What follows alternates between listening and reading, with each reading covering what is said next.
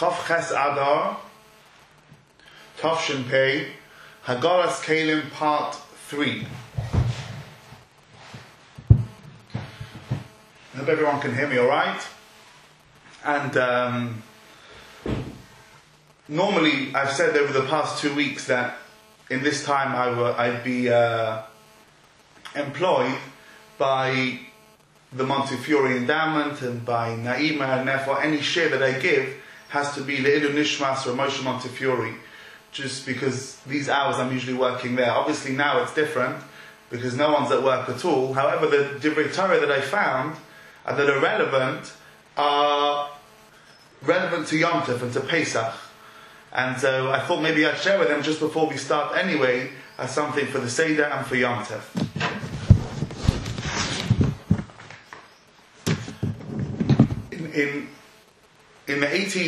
In 1840, there was a blood libel in Damascus in Syria.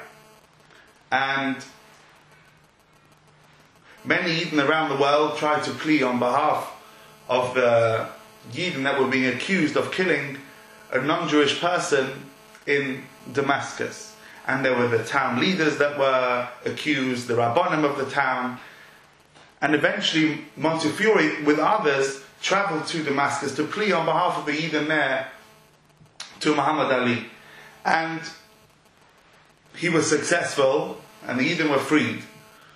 And on his return, if you go to the Victoria and Albert Museum where all the silver is stored, you'll see a big tribute that the border deputies gave to him at the time in order to thank him for the work that he did. And blood libels were very common, especially in earlier times in history, and we had one here in Norwich too, which was I think the first one. And I haven't checked this because I haven't been out for a week or two, but as far as I remember, with the story of the Shvatim, when they dipped Yosef's coat into blood and they gave it to their father and they said, Chaya ra'ah achalasu, a wild animal tore him up. Rabbi Chanan explains that the punishment for that, the midah kneged midah for that, for doing an avera with blood, for saying that a goat killed Yosef, and for selling Yosef, were the blood libels that happened throughout Jewish history until a couple of 100 years ago. The midah kneged midah for doing an avera with blood, the midah kneged midah for dipping the coat into the blood and saying Chaya ra'ah achalasu, for selling him, and according to Tosfos, that's why we were taken down to Mitzrayim, because of the sin of the brothers had towards Yosef. That midah kneged midah itself was the cause for many of the blood libels throughout Jewish history. And that's the negative. But the positive is the Gemara in Sota tells us that when Miriam waited for Moshe by the Nile, to see what would happen to him, she waited just for a shah, the Gemara says, for a small period of time. And Hashem rewarded her that when later on the Sefer Bamidbar she'd spoken Lashon Hara about Moshe Rabbeinu and she was taken out of the camp, they waited until they travelled for 7 days, which was far longer than the period of time that she had actually waited for Moshe. Because Merubah Midah Tova, Hashem rewards much more than He punishes, even up to 7 or much more than 7 times more. And therefore, even though there was an oynesh for the blood libels, which was the oynesh for the blood, which was all the blood libels, it's important to remember that something good that we do, a mitzvah masim tovim, is rewarded much, much more, not only for ourselves, but for the future dairos as well. That's number one. Number two, no one can compare to Moshe Rabbeinu, of course. Not even the Nevi'im can compare to Moshe Rabbeinu. But the Gemara in Sota tells us that after the Bas Paro found Moshe, it says, "V'toyma achoise al Bas Paro, ha'elech v'karasi lach isha minekas min ha'ivrios." Should I go and choose for you a Jewish girl to feed the boy? Says the Gemara, "Umay shna me'ivrios." Why specifically did she have to be a Jewish? Because if someone's feeding a baby, they can be non-Jewish as well. There's no issa of kashrus when it comes to feeding a baby. Says the Gemara, Melamed shechsiruhu leMoshe al kol hamitzvayos kulam v'lo yonak. She tried to give him to many of the non-Jewish midwives and wet nurses, but he refused. Someone who's going to speak with Hashem should feed from someone who's had non-kosher food. And therefore it's written, who understands Torah and who feels the message of the Torah, someone who is careful to only feed from their mother or from someone Jewish. And of course it's incomparable, but it's interesting to see, if you see the diaries of Montefiore's mother when he was travelling from Livorno to London, and they made this trip many times because Livorno, an Italian port town, of course it's not such a good word nowadays to say anything to do with Italy, but it's an Italian town, and they travelled between the two, and on the way she felt sick, and they offered to take little Moshe Montefiore and maybe offered another wet nurse on the boat, on the ship, in order to feed him, and she refused. And it's interesting to note that his koilel, he was one of the first people to start an institute anywhere, a place that people would learn full time, and that's still going until today. And finally, we have the matzah. The matzah we split in yachatz, many people say is reminiscent of the Kriyas Yamsuf. And there's an old Sephardi custom to take the afikoman with you wherever you are. And especially if you're with the stormy sea, that is throw it into the sea, and the sea will hopefully calm. And famously, Montefiore writes in his diaries that one of his trips to Eretz Yisrael, because he was a very passionate believer in helping Eden in Eretz Yisrael, and one of the trips that he went there in, he was a very stormy sea, and they fell ill, and he threw some of the afikoman into the sea, and the sea calmed. Until this day, the family always are very careful to remember that in their Seder night. But moving on to Haggalas Kelim, I'd like to discuss two things before we finish this series. First of all, is Haggalah time sensitive when you do it on Erev Pesach? And how much that time sensitivity makes a difference to the Haggalah that you do? When is the ideal time to do it? And does it matter when you do it? And can you do it in Chol HaMoed as well? If you've suddenly come home Chol HaMoed by mistake, because you didn't mean to, and your kitchen's not ready for Pesach, then what do? Can you do Haggalah then? That's number one. Number two, another question to ask in the beginning is, how does Haggalah actually work? It's an extremely confusing phenomenon. So imagine you have a non-kosher spoon, or a fork, or a knife, or a little pot full of chametz. Use it for chametz or for treif. And you want to make it kosher, you want to do Haggalah, you want to extract what's non-kosher inside it. So what do? Not Libun. It didn't absorb through fire, as we've discussed many times. It absorbed through boiling hot water. Boiling hot water caused the issa, the chametz, the treif to enter in. How do you take it out?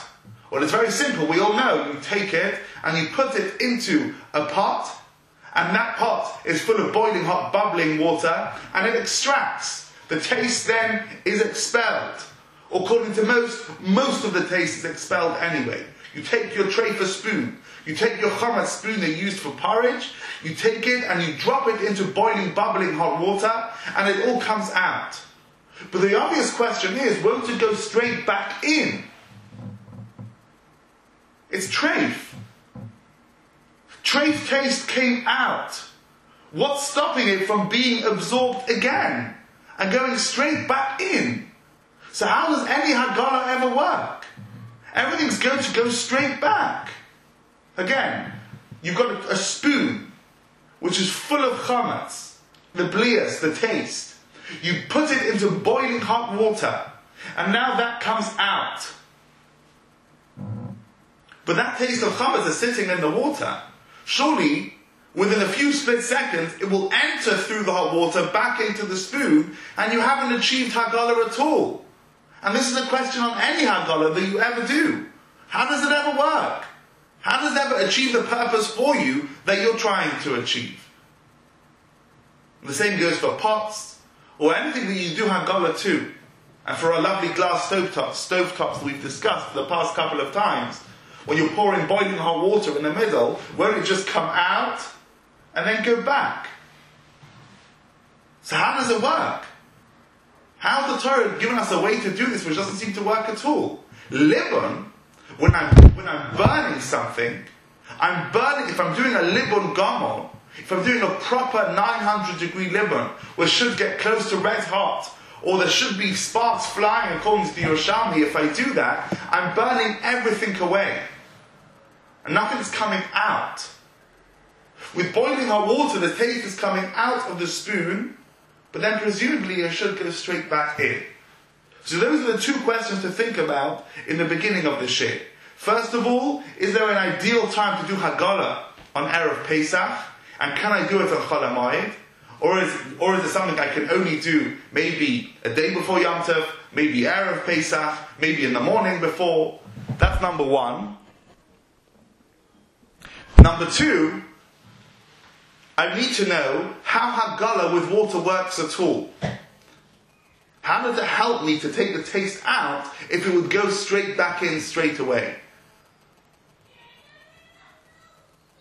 I'd like to give three solutions, or amongst many, but I'd like to focus on three solutions to these two problems, mainly found in Orach Chaim, Siman Tov Nun Beis, Sif Aleph, in the Machaber, the Gaon, the Mishnah Berurah, and the Magen Avraham there.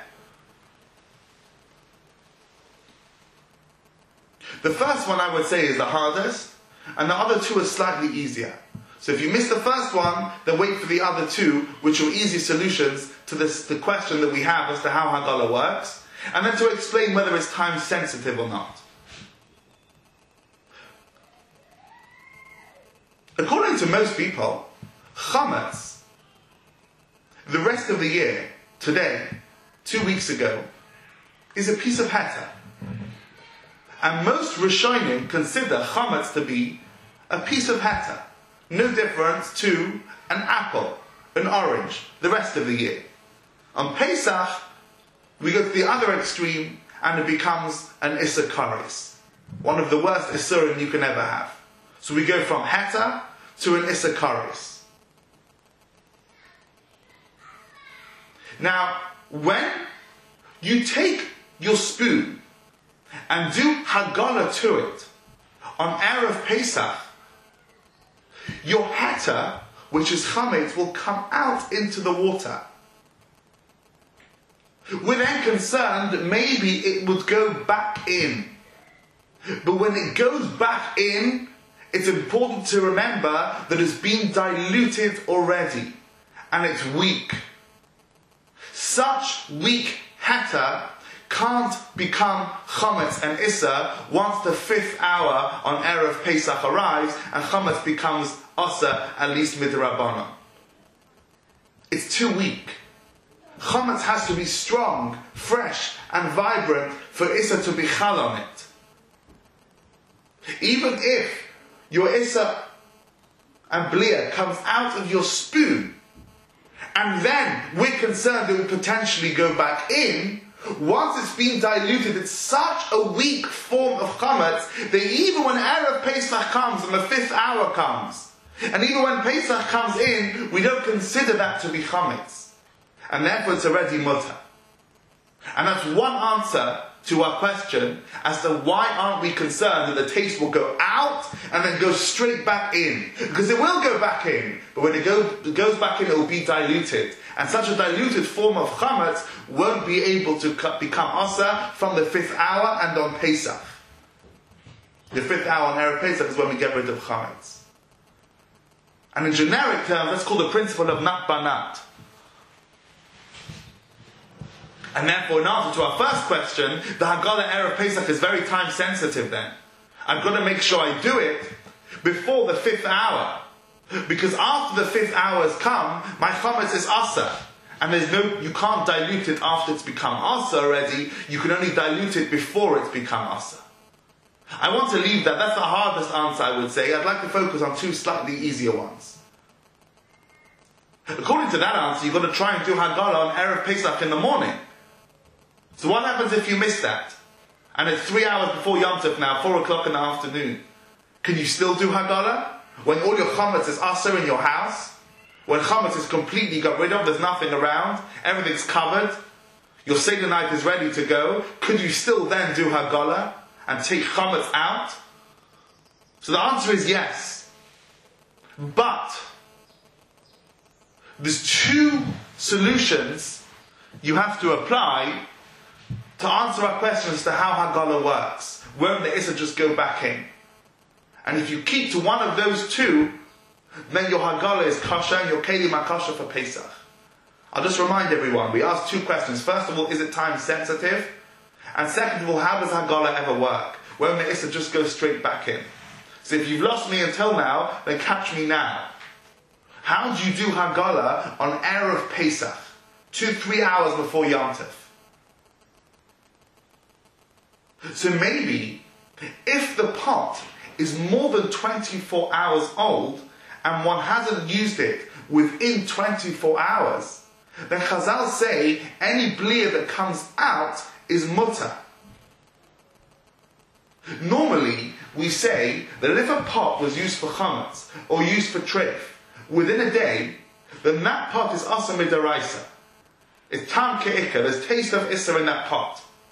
Once you have waited a night, or a day, or maybe 24 hours, but a good period of time, from when you use that pot for chametz, or when you use that pot for treif, and you then cook in it, it's not a good thing to do, it's not lechatchila, but if you do, your food is mutter. This is the principle of Einoi ben Yoimai. It's after 24 hours since you last used it. And it's mutter. However, Chazal said don't use a pot that's more than 24 hours old. Why? Because you may get mixed up and eventually use it within its 24 hours. But they only said it's asa if when the taste came in, it was fresh, vibrant chametz, or fresh, vibrant chaza. Then even if that taste would go moldy, and it would be 24 hours from when you last used it, it would be mutter. However, you can't do that lechatchila, because you may come to get mixed up and use it within 24 hours. But that's only when it absorbed its taste whilst the taste was fresh. If it absorbed taste that was not fresh, that was more than 24 hours old, then subsequently your pot is mutter even lechatchila to use. So if I go to a non-kosher restaurant and I take their pot and they use it within a few hours, completely asa to use. What happens if I take their pot that they used 2 days ago, a day ago? If I cooked in it, it's mutter. However, there's a gezerah, I shouldn't do this lechatchila. However, this whole gezerah lechatchila is only when I know that it absorbed fresh taste. Then we say that fresh taste is still forbidden and asa even once it becomes old and stale and after 24 hours old.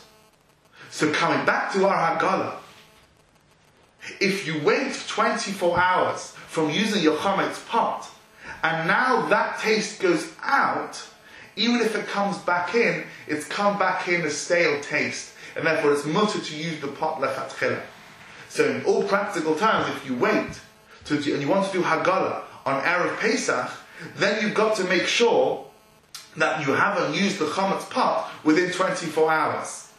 Because in that case, even if the taste would go back in, it would go back in as what we call Eino ben Yoimai, a stale taste. And therefore it's mutter. And if you're doing Hagala with a pot that's more than 24 hours old, then you can use it even on Erev Yom Tov. You can do Hagala even on Erev Yom Tov as well. So we've said one. To answer these two questions, we said first of all, maybe if the taste is so weak by the time it goes in because it's come out and gone back, we don't mind. And that can't become chametz if you did Hagala before the 5th hour. If, however, the 5th hour has come, and that's already become asa, you can't dilute something that's already asa already. You can dilute it before it becomes asa. You can't dilute it after. That's number one. And if so, you've got to make, if you're relying on this practicality, you've got to make sure to do Hagala before the 5th hour. The Marel also adds that it's good to do it even 3 days before, just to avoid any of these issues. If you miss that, you could do Hagala Erev Yom Tov. How? Take your pot and make sure it's not used for chametz within 24 hours. Now, since it hasn't been used within 24 hours, there's no gezerah on these bliyas if they go out and come back, because it will come in as a stale taste and not come in as a fresh taste. Mutter. The third solution you have is to make sure that the pot that you're doing Hagala in is very big, like in many shuls. And since it's so big, there's 60 times the size of the pot. Because there's something called, as we know, bittul tam and bittul shishin. Bittul shishin means, in order to get rid of any taste at all, what you've got to do is make sure there's 60 times the amount of the forbidden food. Make sure there's 60 times the amount of the pot. If there's 60 times the amount of the pot, then we can presume that we're not going to taste your forbidden taste that was inside. So you have a pot, and inside your pot is bliyas of chametz, is bliyas of non-kosher food. Make sure you work out roughly the thin surface area of the pot, and if you've got a massive cauldron of water, the chances are there'll be 60 times of water against the taste that could potentially come out of your pot. And that's called bittul shishin. And it's obvious to understand how Hagala would work, even if you do it Erev Pesach. The taste would come out, but once it comes out, it's bottled b'shishim, it's bottled in 60. So it goes back in as such a diluted taste that it's not even there anymore. So those are 3 solutions you have to Hagala, both time sensitive for Erev Pesach, one time sensitive to do it even before the 5th hour. Number one, you've got to make sure that... I'll rephrase that. If you're using the first solution, and you're saying when the chametz comes out and comes back in it's too weak, then make sure you do that before the 5th hour. You don't have to worry about 60 of that. You don't have to worry about Einu Ben Yoimai. You're just saying it's too weak. Yeah, but once chametz is asa, after the 5th hour, midrabanan at least, it's too late to say I'm weakening it before it becomes asa. It's asa already. You can only dilute something before it becomes asa. Number 2, the second solution you potentially have, even on an hour before Yom Tov, as long as Shkia is not here, or Tesefes Yom Tov, as long as there's no shaykhs to the actual Yom Tov of Pesach yet, is to wait till make sure your pot is Eino Ben Yoimai, and therefore even if the bliyas come out, if they go back in, they're going back in as stale, and it's mutter for any Hagala. And number 3, the third solution you have is to make sure there's 60 times the surface area of the pot. You just get let's say you have a fork, and you put this into bubbling, boiling hot water in a pot, then there's always going to be 60 times the amount in your pot, and therefore it's going to be mutter, and even if it comes back in, it's not there anymore. It's bottled b'shishim. Those are 3 solutions you have to the question we asked as to how Hagala ever works. Won't the taste just go back in? It will maybe go back in. However, because of these 3 solutions, it doesn't matter. Either it's not banat, or it's Eino Ben Yoimai, or you've got bittul b'shishim. That all applies to Erev Pesach. Now Yom Tov, let's leave, because Hagala on Yom Tov is a general Beitza question, whether you can fix something on Yom Tov you could have done before. But let's move to Chol HaMoed. I want to do Hagala Chol HaMoed. Let's say I could do it with a microwave. I could do it with steam, which is Hagala. I want to pour water on my stovetops. I want to do this Chol HaMoed. Can I do it? And the answer is by and large no. You can't do it on Chol HaMoed anymore. And the reason being is that we said if it's more than 24 hours old, it's mutter. We said that if you've got bittul b'shishim, it's mutter. Both those heterim don't apply on Pesach because we're machna on Pesach. You can only do those solutions before Yom Tov comes in. Once Yom Tov and the Yom Tov of Pesach is here, it's too late. You can no longer say, well, the Bli is coming in as Eina Ben Yomai. It doesn't matter. Even if it's more than 24 hours old, that's also on Pesach. Secondly, well, maybe there's 60. And if there's 60, then no. Because the heter of 60 is only applicable before Yom Tov. We're machmir on Yom Tov, that even if you have a tiny amount of chametz in a mixture, 1 in 100, 1 in 1,000, 1 in 2,000 maybe, there's a tiny amount, it's well bottled. There's no taste of it. We're machmir on Pesach, keep away. And therefore the three solutions don't apply. The first solution was, well, maybe it's too weak before it's become chametz. It's already chametz. You can't weaken something after it's become chametz. You can't do hagala. Number 2, well, maybe it's Eina Ben Yomai, and it will come in as an old stale taste. That's asa on Pesach. 3, maybe it'll be bittul b'shishim. It doesn't matter. Bittul b'shishim won't even help you. If you've got a tiny, tiny amount on Pesach, it's asa. Now the Sfadim are maker with the Eina Ben Yomai. Therefore, according to the Sfadim, they would be allowed to do Hagala to an Eina Ben Yomai pot on Pesach. But most Ashkenazim, the minhag in most places, is Machmir. And therefore Hagala is going to prove to be a problem. The difference would be, we pointed out in the beginning of the shir, that Libun is different. Libun Gomor, not probably Libun Kal, but Libun Gomor, when you burn something, you're burning everything inside. You're not extracting something. You're burning your oven out. That presumably will be mutter to do with cholamayit. And the reason being is, you're not taking anything out and going back in. You're not saying the blias are going out or coming back. You're just burning inside. And therefore burning an oven would be mutter. It's important to note that that would only be a self-cleaning oven which does a libun gomor. If you have a different kind of oven that needs a regular libun to cleanse it, and that's the psak you've received, I think that would be more difficult to do on Pesach. It would only really be applicable to an oven that you burn properly. So to summarize, I would say there are 4 time periods with Hagalas Kelim. There's the Maharil, try and do it well before Yom Tov if you can, just to avoid any of these problems. Doesn't seem to have kept. Most people seem to do it even still Erev Yom Tov, but that's what he recommends. The Bi'alacha brings it in Mishnah Berurah. Number 2, some people try and do it before the 5th hour, so that the chametz is too weak by the time it gets in. But if you miss that, you've got time period 3, and that's on Erev Pesach. On Erev Pesach, it's completely mutter to do Hagala, if you make sure there's 60 times the amount of the blias coming out. And second of all, also if you make sure that it's Eina Ben Yomai. Fourthly, you've got, let's miss out Yom Tov, that's a shir in itself, you've got Chol HaMoed. On Chol HaMoed, it's mutter to do only Libun, and it's very hard to find a heter to do Hagala. All the heterim that we have, we said Hagala, the Blia would come out and go back, that's okay, because of Shishim, because of Eina Ben Yomai. None of those apply according with Ashkenazim on Pesach.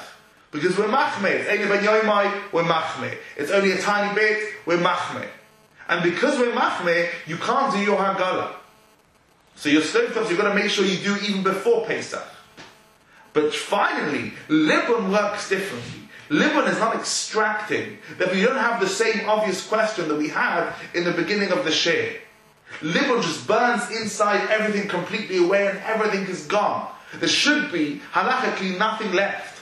And therefore, if you have specifically a self-clean oven, or if you have any utensil that you could do a libun gomor to, your barbecue, for example, which you could burn to make it red hot, that would be mutter to do even a Chol HaMoed, because that's libun rather than Hagala.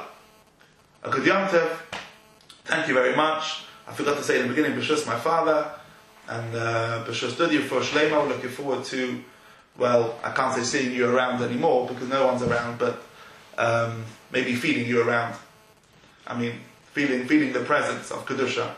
I wish everyone a good Yom Tov. Thank you very much, and Kol Tov, and have a nice day.